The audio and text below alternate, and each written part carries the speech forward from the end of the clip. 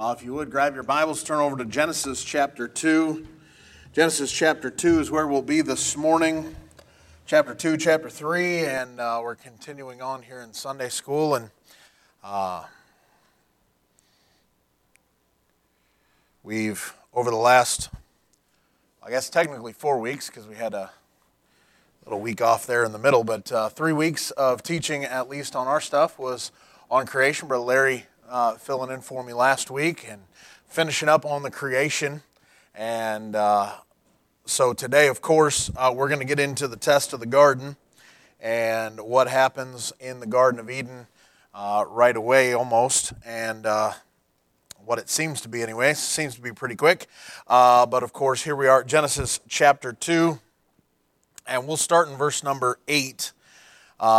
He says, "The Lord God planted a garden eastward in Eden, and there he put the man whom he had formed, and out of the ground made the Lord God to grow every tree that is pleasant to the sight and good for food, the tree of life also in the midst of the garden, and the tree of the knowledge of good and evil.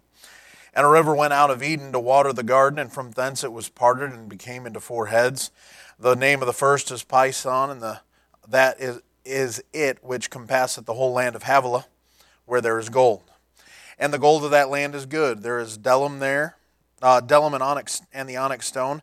And the name of the second river is Gihon, the same as it that compasseth the whole land of Ethiopia. And the name of the third river is Hiddekel, that is it which goeth toward the east of Assyria. And the fourth river is Euphrates. And the Lord God took the man and put him into the Garden of Eden to dress it and to keep it. And the Lord God commanded the man, saying, of every tree of the garden thou mayest freely eat, but of the tree of the knowledge of good and evil thou shalt not eat of it, for in the day that thou eatest thereof thou shalt surely die. And the Lord God said, it's not good for man that he should be alone. I will make an helpmeet for him. And of course, he does with Eve. And so here we are, and we're in the Garden of Eden. And ultimately, this is the setting for what we're going to be talking about today. And so let's have a word of prayer, and we will get into the test for mankind here. Father, I thank you for the day, and I thank you for bringing us in safely. I thank you for your goodness, your mercies, your compassions. Lord, I thank you that, Father, you're a God of peace. And Lord, you want each and every person, Lord, to have the peace of God and a peace that passeth all understanding. Father, I do pray that you'd help us this morning as we look at the words of God. You'd help us to elaborate on what you need us to say. Father, give me wisdom as I speak. And Lord, we pray that you would help us to understand and hear the word of God today. Lord, that you would work in the hearts of the people that come. We pray if someone, Lord, enters this place without the Lord Jesus Christ as their Savior, I pray they wouldn't leave that way. They'd call upon him today. And Lord, we pray you would bless the day. Come back soon, Father, in Jesus' name. Amen. And so here we are in Genesis chapter 2, and the first thing you notice about it is that there's a perfect home for mankind. God has set up a garden, and God has prepared it for him. It is a garden that God planted himself. He says it's located eastward in Eden. And so from what we can tell, of course, there's a river that flows through it. And one of those rivers is the great river Euphrates. We understand the river Euphrates is there. And so that gives you a good place and a placement for where that would be, at least in terms of that river. And then you can look, and there's actually multiple dry riverbeds you can see as it comes down, and including one that goes down toward Ethiopia and so on. And they all stem from basically the Persian Gulf area, and right there in that corner. And that's probably and most likely the place that Eden was. Notice I say was. It is not there currently, and it has been since removed and destroyed. But the Lord purposely set it up. He set up a perfect place with a perfect environment. There's no sin that is tainted from mankind. There is no sin that is there. It is a clean place. It is a place where they get to be. Mankind has not fallen. It is a perfect environment. Nothing at all, and mankind is allowed to enjoy all of the abundance and pleasures that could be there. Eden, the word Eden itself just means delight or pleasure. And so mankind is free to have all the delights and pleasures that it has to offer. They get to eat of every tree that they would like to eat of, except for one tree, and we're going to get to that command here shortly. But they're given one spot, one thing they're not allowed to do, but the rest of it is all theirs. It's theirs for their pleasure. If they want it, they can have it. If they want to do it, they can do it. All the things that they want to do, there's complete innocence here in the garden. It's a pure place. And so you look at those things, and you notice it's a perfect place for mankind to live. Not only that, but you realize also that the Lord Jesus Christ today wants to set up a perfect place for mankind to live. Right? You get over to John chapter 14, and the Lord's statement about it is, "In my Father's house are many mansions." He says, "I go to prepare a place for you. And if I go and prepare a place for you, I will come again and receive you unto myself, that where I am, there you may be also." The Lord wants to prepare a perfect place for mankind for all of eternity if they take it. They have to meet the qualifications to get it, but He wants to go ahead and do it. "Let not your heart be troubled. You believe in God, believe also in me." He wants them to fulfill that part, believing in Him, so that they can have a mansion, so that they can have a perfect place wherein dwelleth righteousness. A clean place, just like Eden was, where mankind doesn't have sin to deal with. But here in Eden, there's a choice. There's a test that has to come. And the second thing that you see, not only do you have a perfect place, you have a perfect test that shows up. This is the perfect test for mankind. This is as simple as it gets right here. You want to complicate things, we got it complicated, right? The world tries to make everything complicated, right? There's the gray lines and the gray areas and the what can we bleed out. There's no gray lines right here in Eden. There's nothing anybody can really make into a gray line. This is very clear and very plain the way the Lord sets it up. And so it's the perfect test. It's black and white. It's very simple. It's very easy. He sets it up. So verse number 15.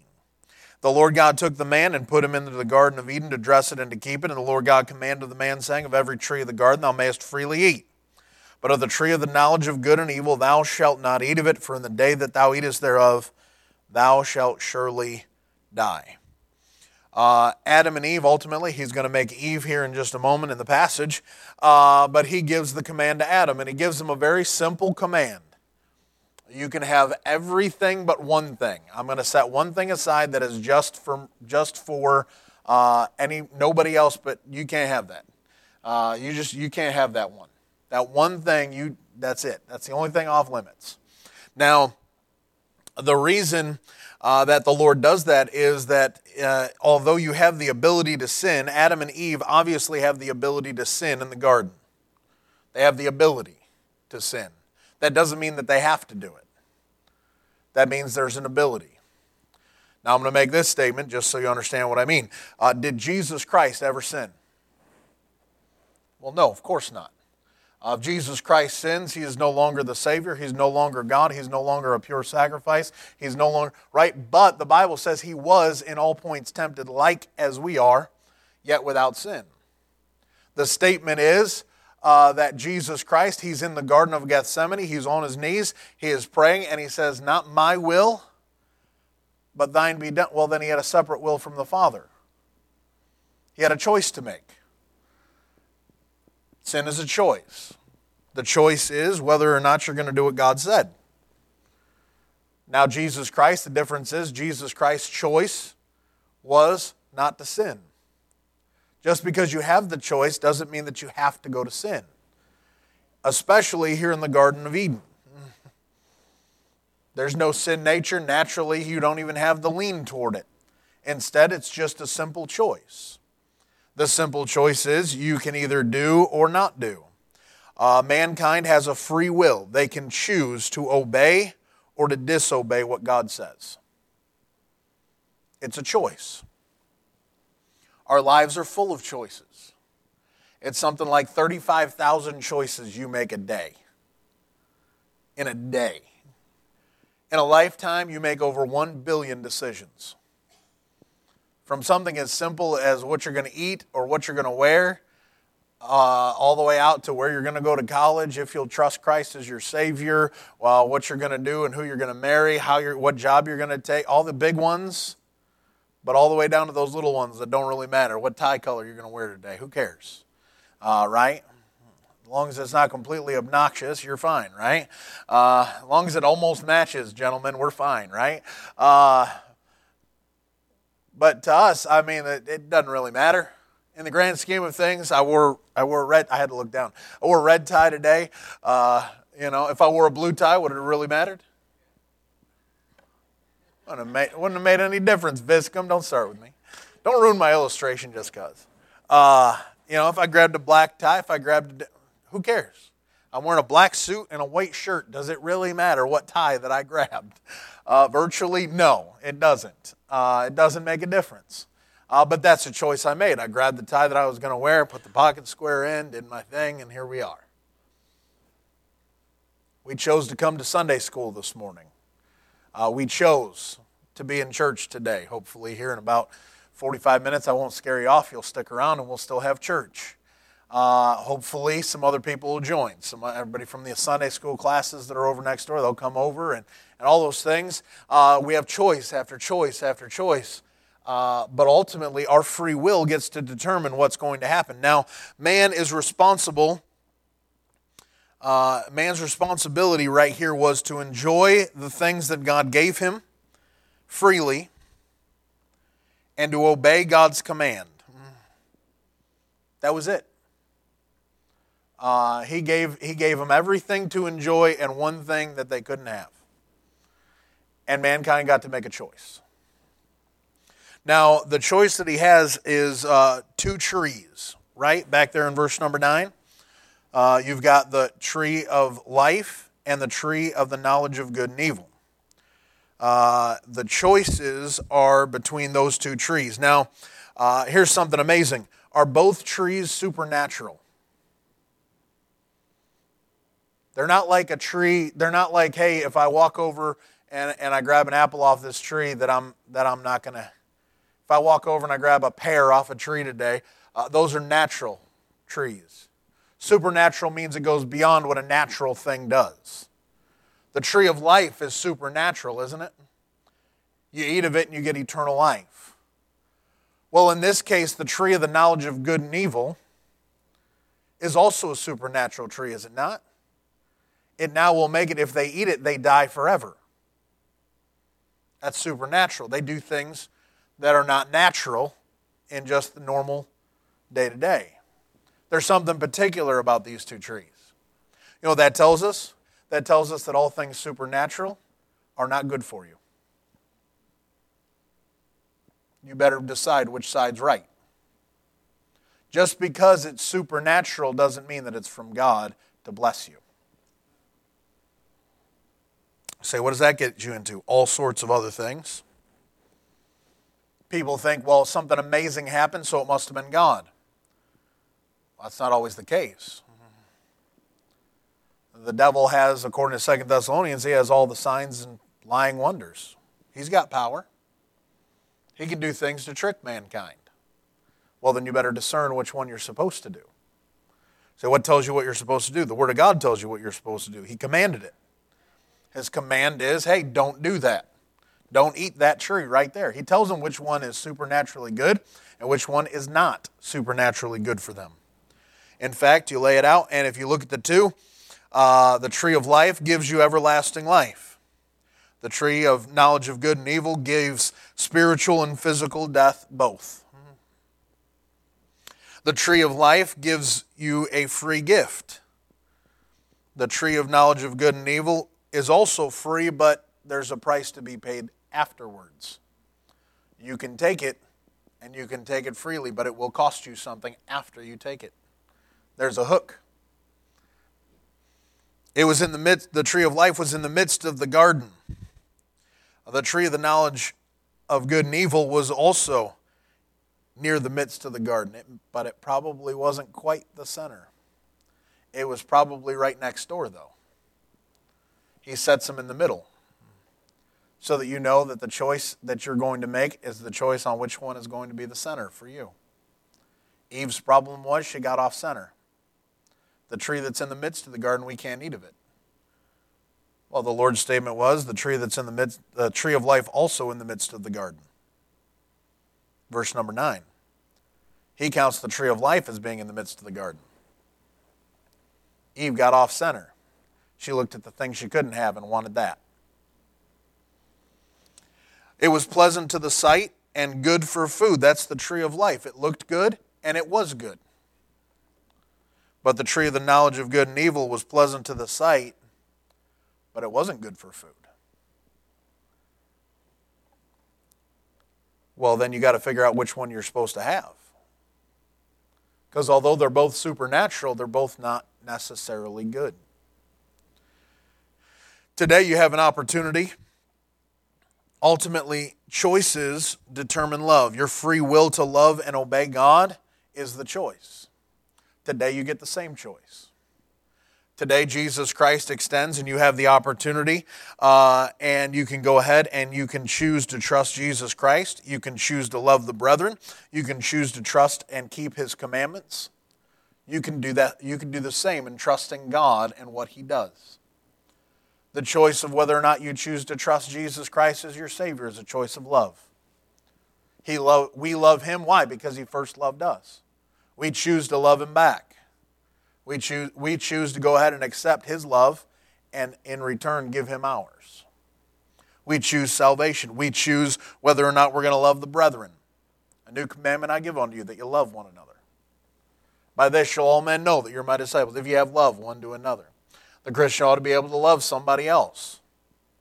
In fact, they ought to be able to care enough about somebody else to give them the gospel. If they're lost, they ought to care about them enough to help them when they're in trouble. They ought to be good to all men. That's the statement he makes. That's how it's supposed to be. Not only that, but we keep His words. If you love me, keep my commandments. Well, if you love Him, you'll do what He told you to do. You'll do it His way instead of doing it your way. So how do I prove that I love the Lord? By doing it His way. That's the choice. And you realize the choice for you and I is the same as a lost man at times. It's to choose Jesus Christ over our sin. Over our self-will. As a saved individual, we still have our self-will. The flesh rises up and does what it wants to do, and we have to put it down. Right in me that is in my flesh dwelleth no good thing, for the will is present with me. But how to perform that which is good, I find not. Romans 7. We struggle at doing what? Doing the right thing, don't we? We struggle at doing the right thing, and it's a question of, well, do I love what I'm doing more than I love the Savior? And that's what you get into. The choices that we make are free will. The Lord didn't save you and then eliminate your free will either. The lost man has a free will whether or not he's going to trust Jesus Christ as his Savior or not. The saved man has a free will whether he's going to serve Jesus Christ or not. That's the choice. And we still struggle with the choice. We know better and we understand it and we have it, but we don't do it. We don't change. We keep struggling and we keep struggling and we keep struggling. And let's face it, the struggle will be there until we pass away and the Lord takes us home, or a trumpet sounds and the Lord takes us home. And until then, you know what we do? The flesh lusteth against the Spirit, and the Spirit against the flesh, and the two are contrary the one to the other, so that you cannot do the things that you would. So we are still doing what? We're still, I am crucified with Christ. Nevertheless I live, yet not I, but Christ liveth in me. In the life which I now live in the flesh, I live by the faith of the Son of God, who loved me and gave Himself for me. We're still in the spot where I die daily. Because if we don't, you know what we'll do? We'll live in the lust of the flesh and we'll do exactly what the flesh wants us to do. And we have to continuously make the choice that I'm not going to do the wrong thing. I'm going to try to do it God's way. It's the choice.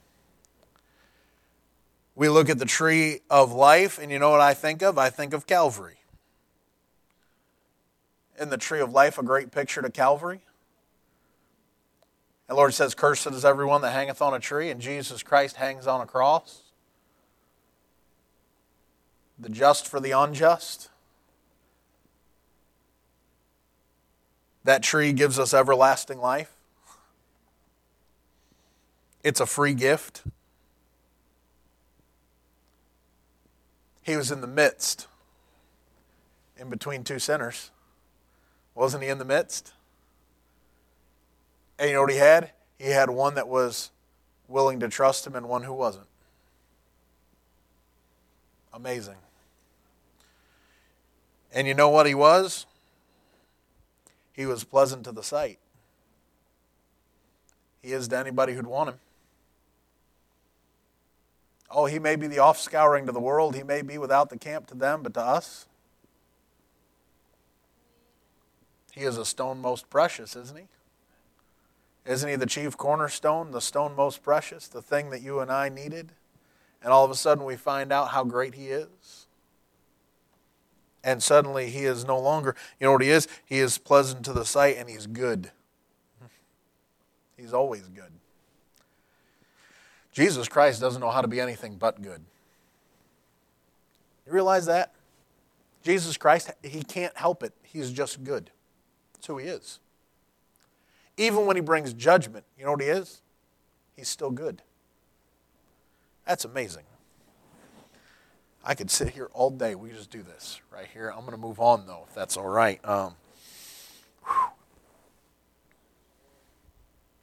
It's amazing the two contrasts that he makes between Jesus Christ and Adam. For as in Adam all die, even so in Christ shall all be made alive. Life. Back and forth it goes. One shows Adam chooses a tree of death and Jesus Christ chooses to die on a tree to give you life. Isn't that amazing? Anyways, I'm gonna keep. I said I was gonna move on, and then I didn't. See that? That's what happens. Here we are, though, and of course, he makes Eve. He creates Eve, and goes ahead, and they're both together, and they're not ashamed at the end of the chapter. And you get to chapter 3. Now, you know what happens here in chapter number 3. Verse number 1. Now the serpent was more subtle than any beast of the field which the Lord God had made.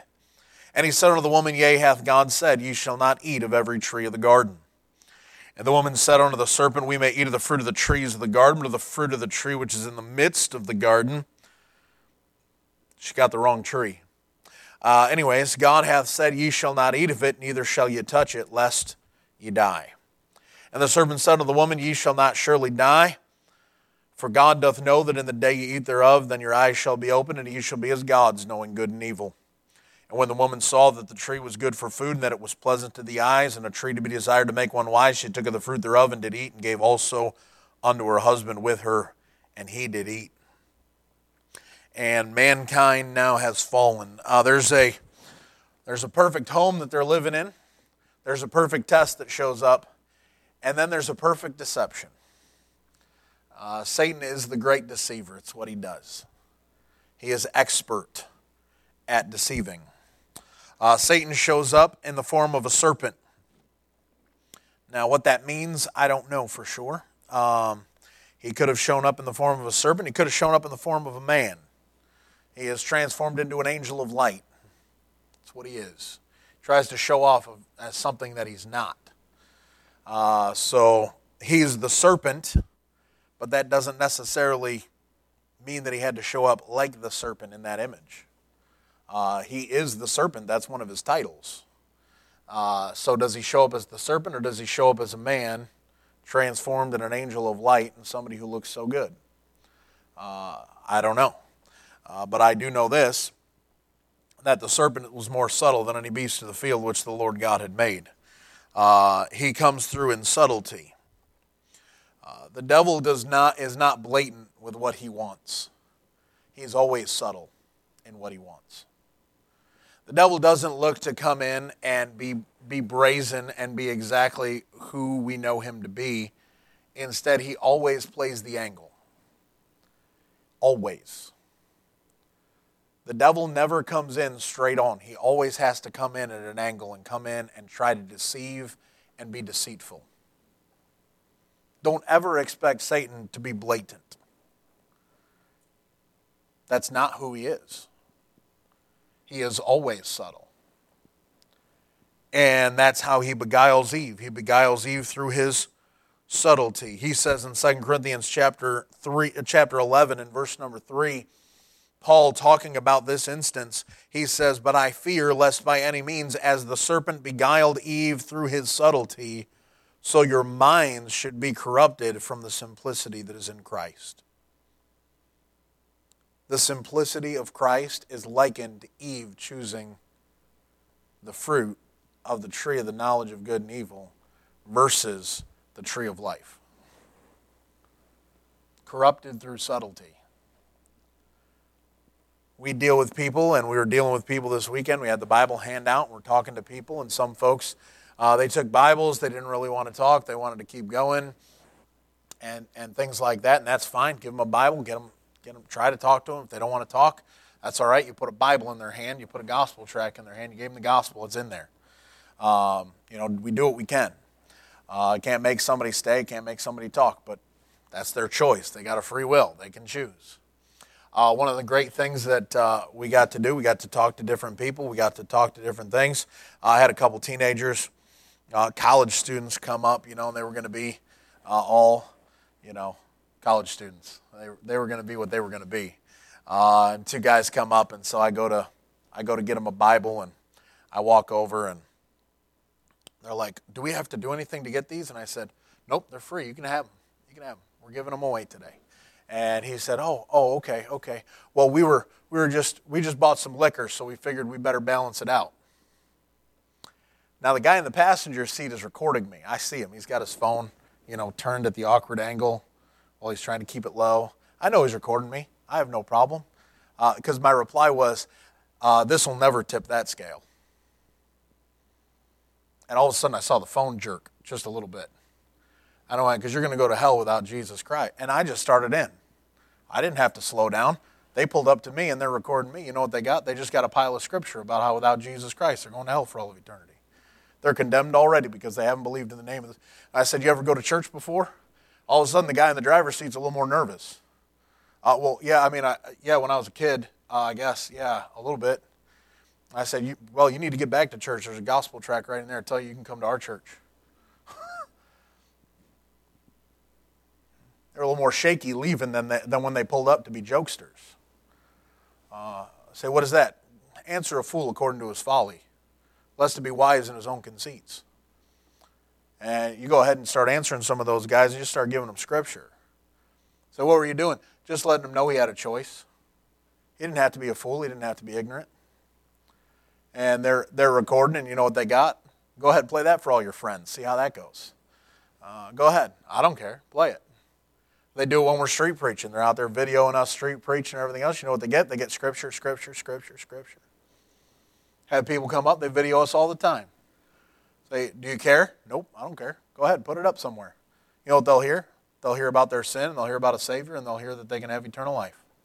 That's why we preach that way. We're preaching so they can have eternal life. But you know what they are? They're corrupted from the simplicity that's in Christ. Well, I'm going to try to get my good works to outweigh my bad works. Where'd they get that idea? They got it from religion. Your good works are never going to outweigh your bad works. Because your bad works, just one of those sends you to a lake of fire for all of eternity. You can do all the good you want to. It doesn't eliminate that. The problem we have is we have a world who thinks they can eliminate their sin by doing some good stuff and make up for it. That's not what the Bible says. Never does it say that. Never. It says that there's only one thing that can take care of a man's sins. It's the blood of Jesus Christ, God's Son, that cleanseth us from all sin. There's no other thing that takes it away. And if you go, well, if I'm good enough, I'll get into heaven. That's not what any of the Bible says. You can't give me one verse that says that. And I know where they go. They go to a great white throne with him that sat upon it, from whose face the earth and the heavens fled away. And it says that the books are open, and another book was opened, and every man was judged according to their works. They go, see, that means good works outweigh their bad works. That's not what it said. If you come into the court of law and you have stolen, or you have killed somebody, or you have done whatever you've done, and you walk into the court of law and you go, yeah, but I'm a good person, I did all these things, you're convicted on the one thing that you did wrong, no matter how many right things you did. The other things didn't matter. You still killed somebody. You still stole from them. You still did this. You still did that. You still did something wrong. You still have to pay for that one crime. And you're judged according to your works. You did it, that's what you get judged for. It didn't say that your good works outweigh your bad works. That's not what it said. It said you've got bad works, that's how he can judge you and put you in a lake of fire for all of eternity, because you didn't do it right. And that you didn't trust in his Son, the Lord Jesus Christ, to wash you of all your sins. Well, now you're in trouble. And people get beguiled. They get tricked to thinking that they could be good enough to get into a sinless heaven. Why would you ever think you're good enough to get into a place that is sinless and pure? Because you did some good things. It's a whole lot simpler to realize I need to be washed. Jesus paid for all of it. I can just trust him. That's a whole lot simpler. And it's the truth. And Satan goes ahead, and you know what he does to the Christian? He tries to get advantage of us. He says in 2 Corinthians chapter 2 and verse 11, lest Satan should get advantage of us, for we are not ignorant of his devices. Satan is subtle with all of his devices, but he has devices. He has ways of doing what he does. He had ways to get you to think and justify the actions that you do.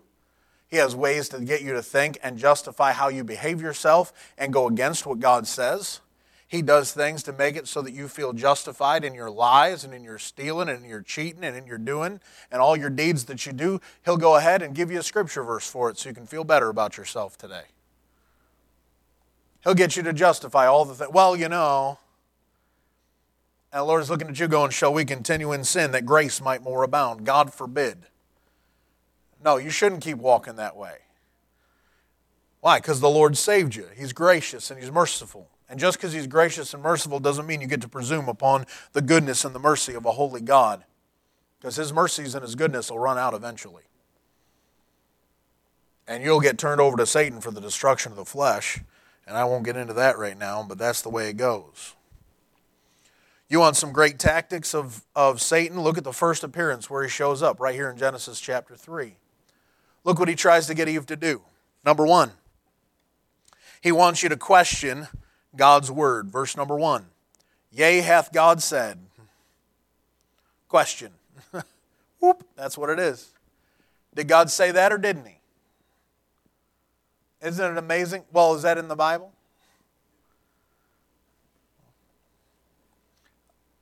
Well, you know, why do all these other versions show up?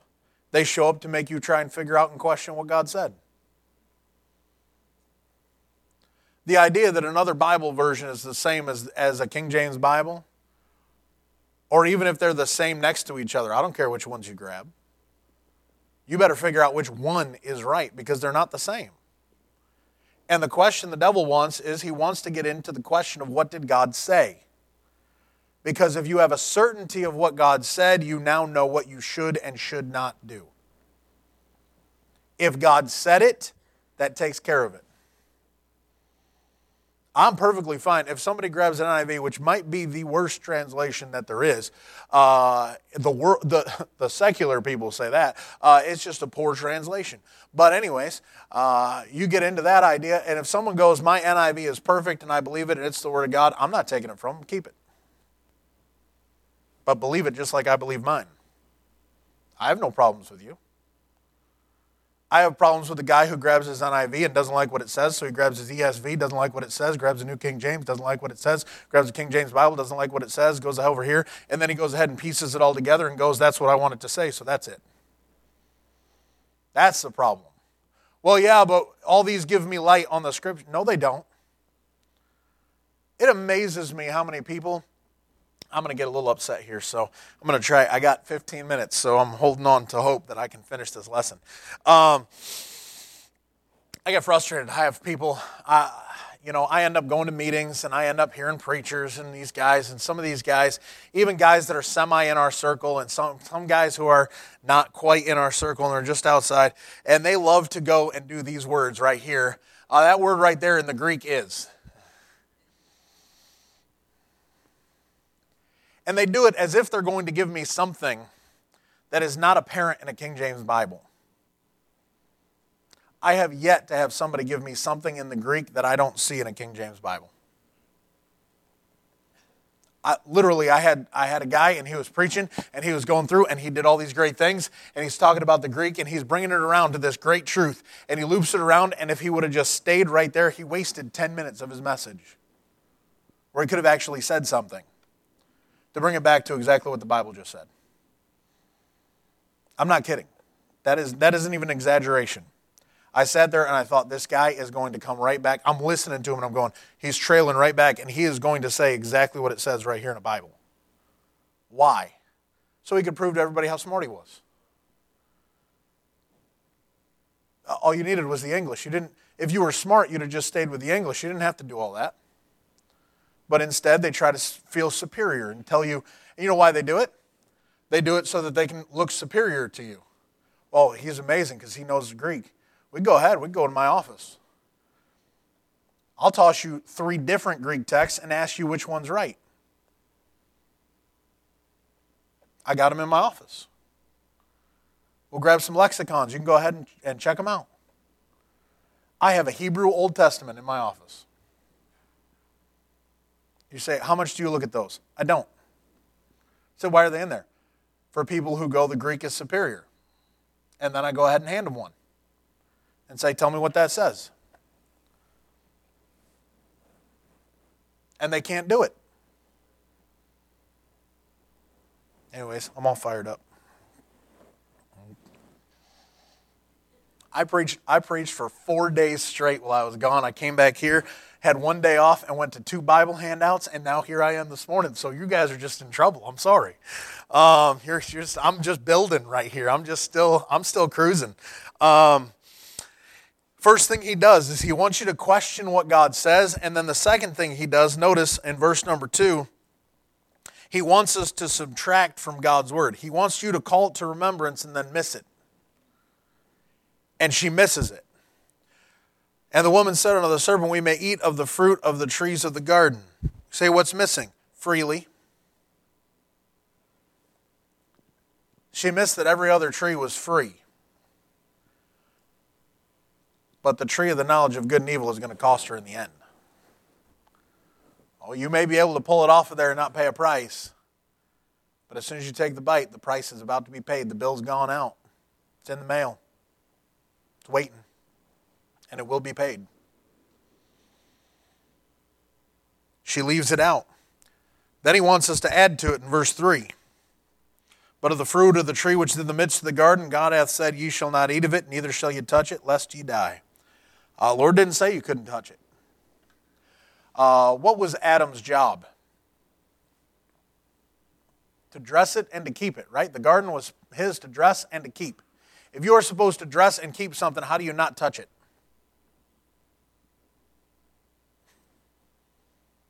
Adam's allowed to touch the tree. He's got to keep it. He got to make sure it's okay. He's perfectly allowed to touch it. But he can't eat it. You can't eat it. Not only that, not only does she add to it, she changes it.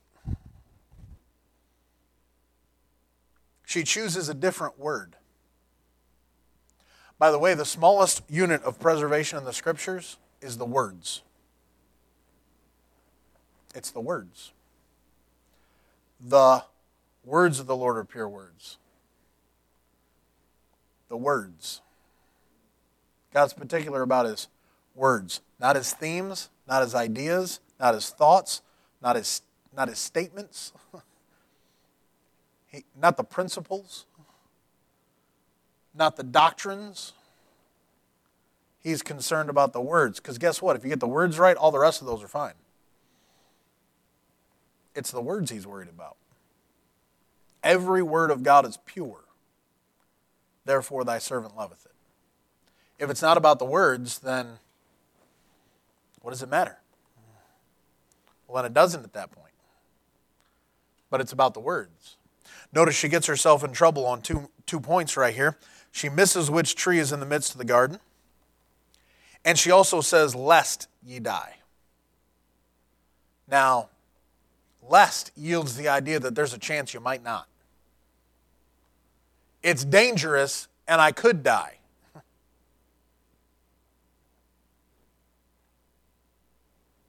That's not what the Lord said.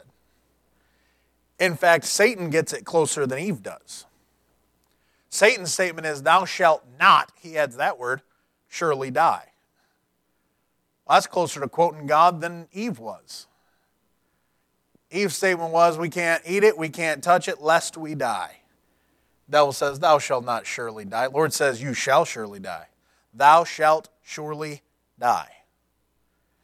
The day you eat, you're dead. And here's Eve. He also wants to tempt us with the lust of our flesh, the lust of the eyes, and the pride of life. That's what he gives her, isn't it? Well, the Lord knows that in verse number 5, the day you eat thereof, your eyes shall be opened, and ye shall be as gods, knowing good and evil. So what was he doing? He was trying to get her to see the tree in the light that he wanted her to see it. He wanted to move her perspective to his perspective. He wanted to take her and move her to the spot where she looked at that tree and saw that it was everything she could ever want. Isn't that what the devil does? He tries to get you to think that sin is pleasurable, that it's not dangerous, and that you're going to be perfectly fine if you have it. And the Lord goes, no, it's going to kill you. And the devil says, oh, you're not going to die. You'll just be like everybody else. You'll just be as the gods, knowing good and evil. You'll just be like us. Don't you want to be like us? Say, what do we get into? You get the lust of the eyes and the lust of the flesh and the pride of life.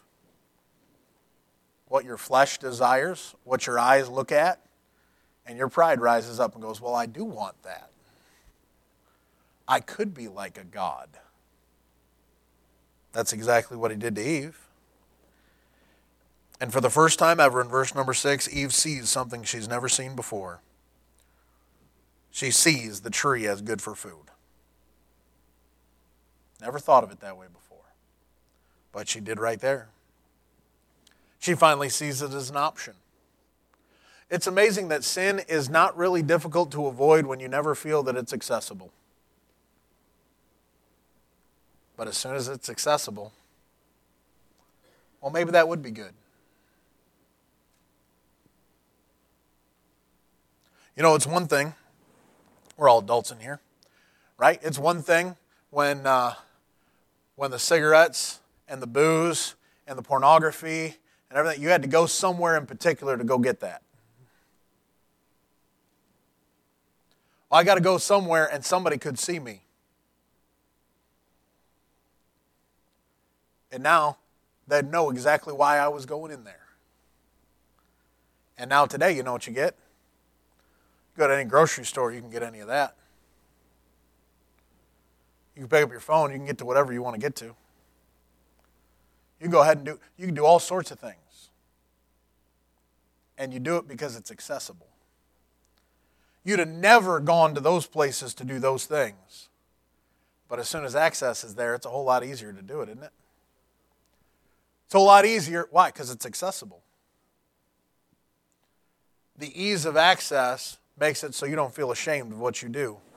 When the truth is, you ought to be just as ashamed as if everybody else in the world saw you, because everything you do is naked and open unto the eyes of him with whom we have to do. So, well, boy, I hope so-and-so never finds out about that. The Lord already found out about it. And by the way, everybody else is going to find out about it unless you go ahead and confess it and forsake it, and then he can cover it.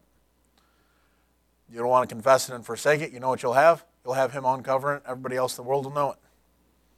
Feel free. Deal with it whatever way you like. You've got a choice.